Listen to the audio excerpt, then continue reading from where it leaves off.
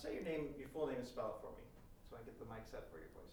Peter Kotsiopoulos, Kotsiopulos. What's your title, your job? I'm Senior Director of Development. Great. You can do all the talking, you're going to just talk to her. I'm rolling. Pete, would you share your experience with Wayne and Virginia McKinney with us? Okay, be glad to. Wayne and Virginia McKinney. To be honest, I've known Wayne McKinney. I've known the McKinney family since I was pretty little. He and my dad are contemporaries, and when I was old enough to reach the teller window at the bank, Wayne was there, and so he just retired at age 90 as chairman of the board last year of one of the Lawrenson banks, which was Platte Valley Bank in Kearney, until 3 years ago they rebranded it as First National. So anyhow, we have a long history, but some of the folks in my portfolio have been longtime friends, and that's been a little awkward. And so I made a list a year ago to say, okay, I've got to move these on one way or the other.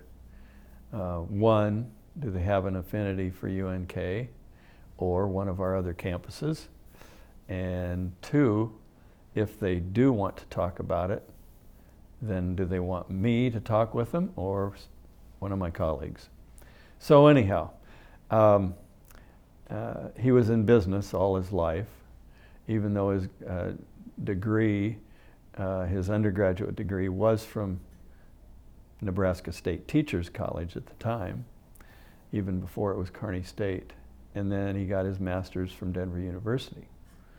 So I'm thinking business, business college. He's very instrumental in the Career Center at the College of Business at Kearney, thinking of all kinds of programs there, finance maybe, et cetera, et cetera. So we're coming to crunch time during the health science education complex, reaching our goal.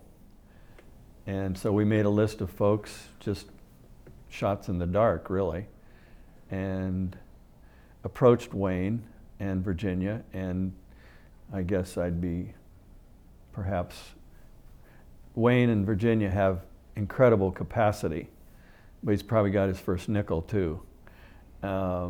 So I set out to ask for 50,000, praying for 25. And I'll be darned if about 2 or 3 days later he called and said, I'm coming into the office. And he had the list I gave him. And he said, we'd like to do this one, and this one. To myself, I said, that's 100. And of course, I had to compose myself. So, since that time, they've become totally immersed in wanting to know when the ribbon cutting was and any activities there, and it's just been a fun ride, and hopefully that opens some more doors. It's funny, they made a multi-year pledge, and he's 90, so they're optimistic, and so I'm hopeful that we crack the door. That's kind of a capsule. Do you have an idea of what the tipping point for them was? Was it just the right ask at the right time, or your relationship with them? A lot of everything? Okay, good question. A couple of things come to mind. One is they enjoy the campus and the activities. I mean, even at their age and their mobility challenges, they're at activities. But I think part of the intrigue was, to be honest, I think the Scott match from Omaha, of securing some of the, I'll just say, metro wealth investing in greater Nebraska. And I think that was attractive to say, well, this is great. We'll help out with that. And then the student thing, because what they ended up naming were the student reception, the student lounge, and kind of a pod of 3 items that were all student related. So I think those 2 things kind of played into it. And in general, what do those kind of gifts and relationships, how do they make you feel?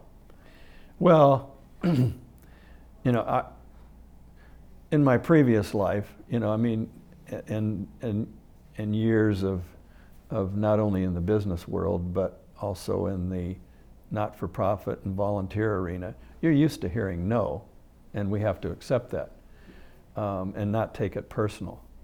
And so when you do hear a yes or a maybe or let's talk some more, that's great. And again, I understand that not everybody wants to invest in the University of Nebraska, but we got to find out and ask the question. Again, I think in this case, it opened a door. You see them, they always want to talk about it, you know, out in public. And so it's been a positive experience.